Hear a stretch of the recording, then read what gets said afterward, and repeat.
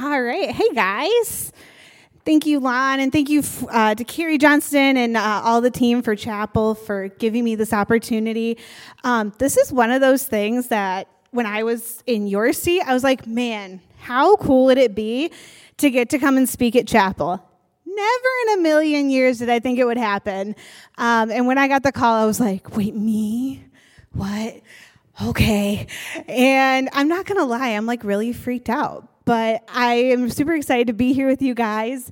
And I know Lon shared a little bit about me. So now that we're friends, I'm going to admit something to you because there's only a few of you, so I feel comfortable saying this.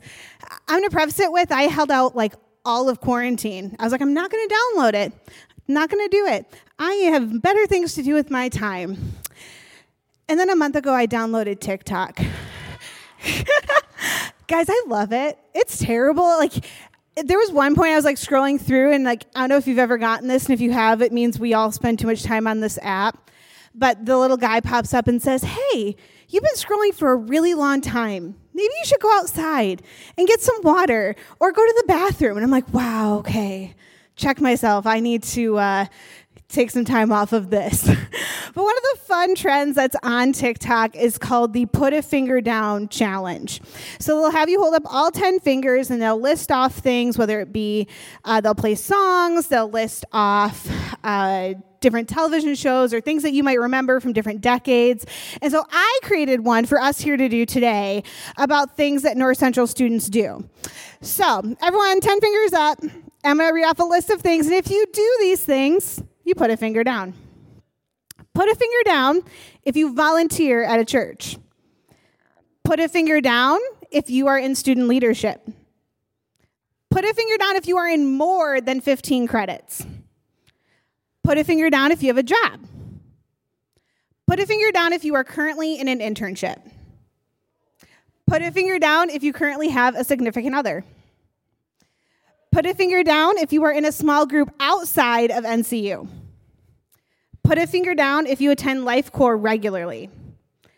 Put a finger down if you are currently mentoring someone. And lastly, put a finger down if you do any kind of community service or are involved in a community organization outside of North Central. So there's a lot of you've got like maybe one hand left or a couple of fingers left. Those are all really good things. And a lot of those things are necessary. You are here at North Central to get an education, and you want to get the most out of your time here. And I know for a lot of you, trying to graduate with, the minimal amount of debt is a big deal. So a lot of you are taking extra credits. Internship is a part of your program that you have to complete. Going to Life Corps, being in student leadership is something that we really encourage here. But I also want you to take a minute and think about how much all of those things we will substitute for our time with God. I call it Christian busyness. Think about how much different the things that we do and the things that we're involved in that are all good things. None of those things are bad. They're all amazing things that are going to help build you up. But imagine how much better they would be if we were doing them from a place where we are being filled with Christ instead of trying to do it out of our own desire for doing good. I will say this. When I was a student at North Central, I think I had to fight for my faith harder here than I did when I went to public high school. And here's why. When I was in public high school, having a relationship with Christ was something that wasn't just handed to me. It wasn't something that was encouraged at my school. So I had to make sure that I put in the time to make sure I stayed connected to God. But then when I came to North Central and thinking, oh my gosh, it's going to be, that plus all of this other stuff. And then I started to substitute Chapel and Life Corps and PG and my attendance at church and my volunteering as a youth group for my time with God. And when you substitute the group experience for your personal time with God, you start to lose connection with your soul. Because although the group experiences are great and they do feed you, they can't substitute that personal relationship that you have with Christ. And this is something that we know. Like, we know this. I mean, if you grew up in church, there's a bunch of verses that every youth pastor has probably quoted. So if you know these verses, I want you to say them with me. Proverbs 3:5-6. Trust in the Lord with all your heart and lean not on your own understanding. In all your ways, acknowledge him, and he will make your path straight. Jeremiah 29:11. For I know the plans I have for you, declares the Lord. Plans to prosper you and not to harm you. Plans to give you a hope and a future. Romans 8:28. For we know in all things, God works for the good of those who love him. Matthew 6:33. Seek first the kingdom of God and his righteousness, and all these things will be added to you. So if we know that seeking God means that his plans will be fulfilled in our life, then why do we get into the habit of creating a plan and then saying, hey, God, I need you to bless this when you're already 12 steps down the road? As Dr. Filippo mentioned, I'm in the graduate program, and we're reading a book called Strengthening the Soul of Your Leadership. And it really is what inspired me to write this sermon. And I'll preface it with, this sermon is meant to encourage you guys because I'm in the same boat. I can be the same way. I work at North Central, and we have access to chapel, and we pray in our staff meetings. And sometimes you feel like you've gotten so much church that your first instinct isn't to then go spend more time with God, if we're really being honest. And she has a quote, and it says, the temptation to compromise basic Christian values for the sake of expedience is very great. In a high-performance culture, holding to deep spiritual values in the face of the pressure to perform is one of the greatest challenges of spiritual leadership. Let's go back to the beginning. All those fingers that you had down, of all those things you're involved in. Think about how many of those things put pressure on you. It can be good pressure or it can be negative pressure. Maybe the people that you're involved with don't put any pressure on you to perform, and maybe it's pressure that you put on yourself. You want to get good grades. You want to make sure that people see you as competent. You want to be a youth leader, and then you want to move up in the youth ministry, and you want to make a good impression because maybe that could lead to an internship, or maybe it could lead to a job. And a lot of times in the world that we live in, when we have instant access, instant gratification, we feel this undue pressure when someone asks us a question to be able to immediately give an answer and it be the right answer. And sometimes we need to know ourselves and take a step back and say, I don't know. Let me go look at that. You know what? I'm not ready to answer that question right now. Let me think about it. It's the temptation to compromise what we know in the values that we hold for the sake of expedience due to the high-performance culture that is one of the greatest challenges in spiritual leadership. You're here at NCU to become a leader. That's what you're here to do. It doesn't matter what your degree is in. It doesn't matter if you're a ministry major, business major, if you're a production major. We want to equip you to be a leader. Our mission statement says that we are a Christ-centered, Bible-based Pentecostal school with a commitment to academic excellence that prepares students to fulfill biblical models of leadership and ministry throughout the world. That's what's different about you. And that's why I want to challenge you with this, is you're not just leaders, you're biblical leaders, and that's what you're being trained to do. Harvard did a study that there are 15,000 books about leadership. That doesn't include articles or other print sources. That is just books.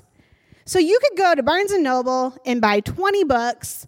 Some of them you'll probably read while you're here as a student, and you could learn all of the secrets to being a highly effective leader. But there's a difference when you add Christ into that. And that's what you're here to learn. And this is what I'm here to encourage you. Get connected to the source of what's going to make you the best leader. You cannot maintain the high level of leadership that you seek, which is why you came to North Central, until you know who you are and whose you are. You have to stay plugged into your source.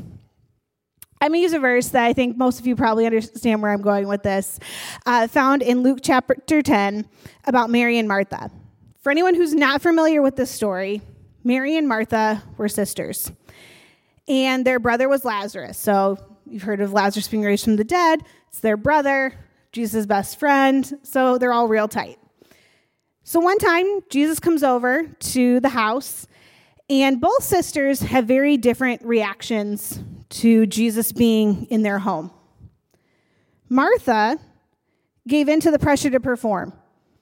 She was like, oh, Jesus is here. Okay, I need to do this, this, and this. Like, hey, Jesus, it's great you're here.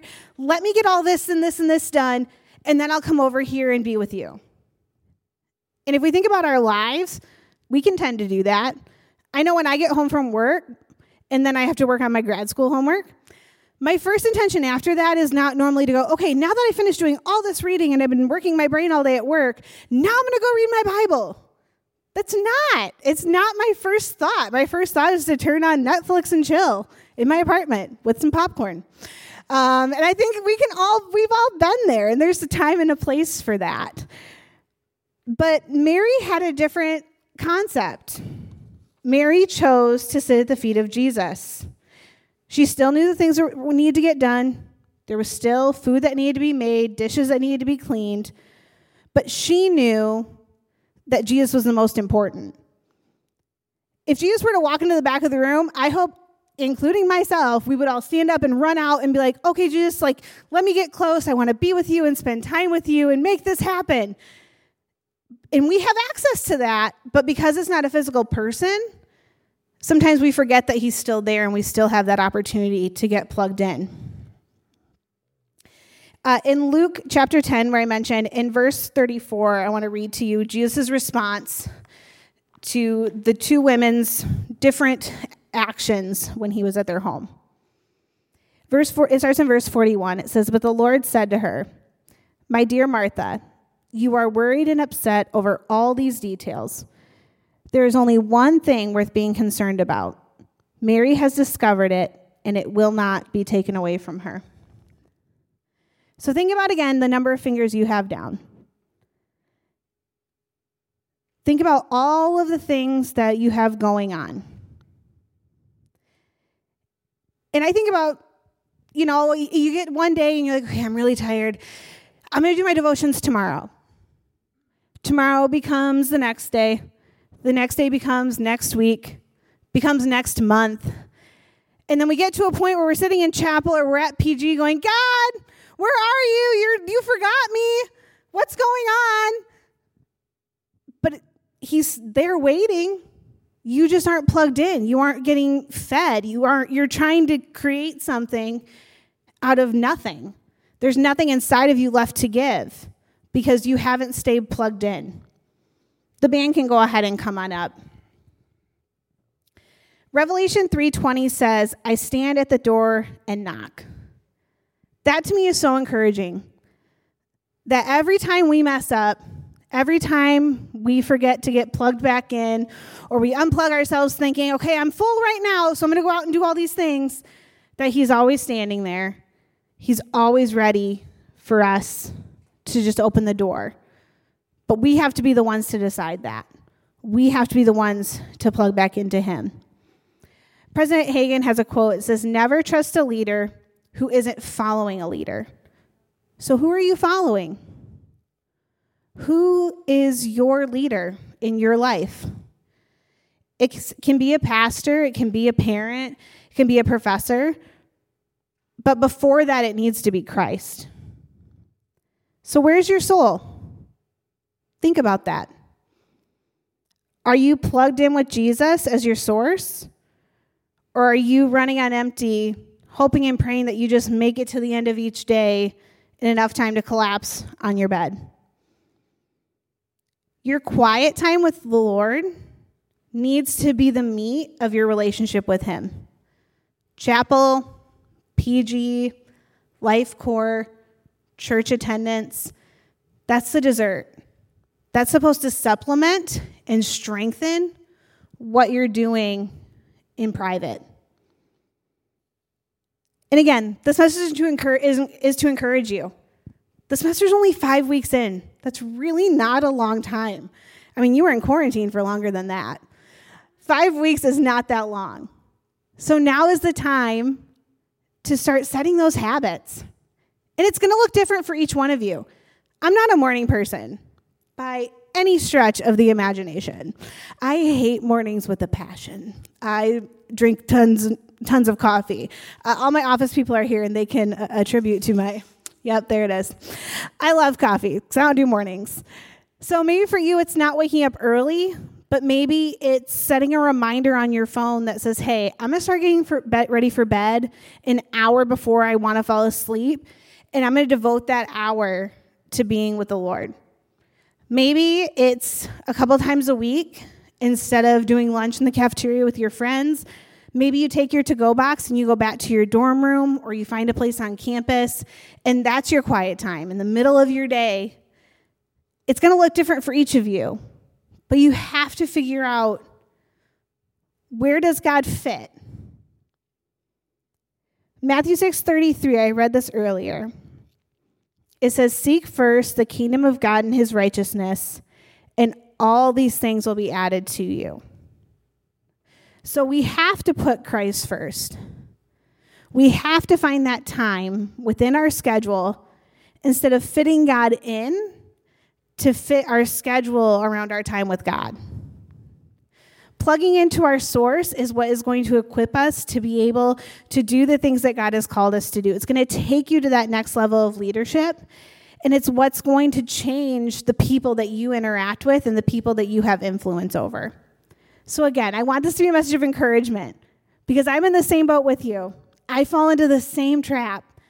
And I think it's just a good reminder that we're all here for a reason. We're all here for a purpose, and we need to plug into the source that got us here and really take a look at what are those things that we're doing and what gets priority in our life and what's left over. Thank you guys so much for giving me this opportunity to speak with you. It's been super great. I'll go ahead and have Abby come on up.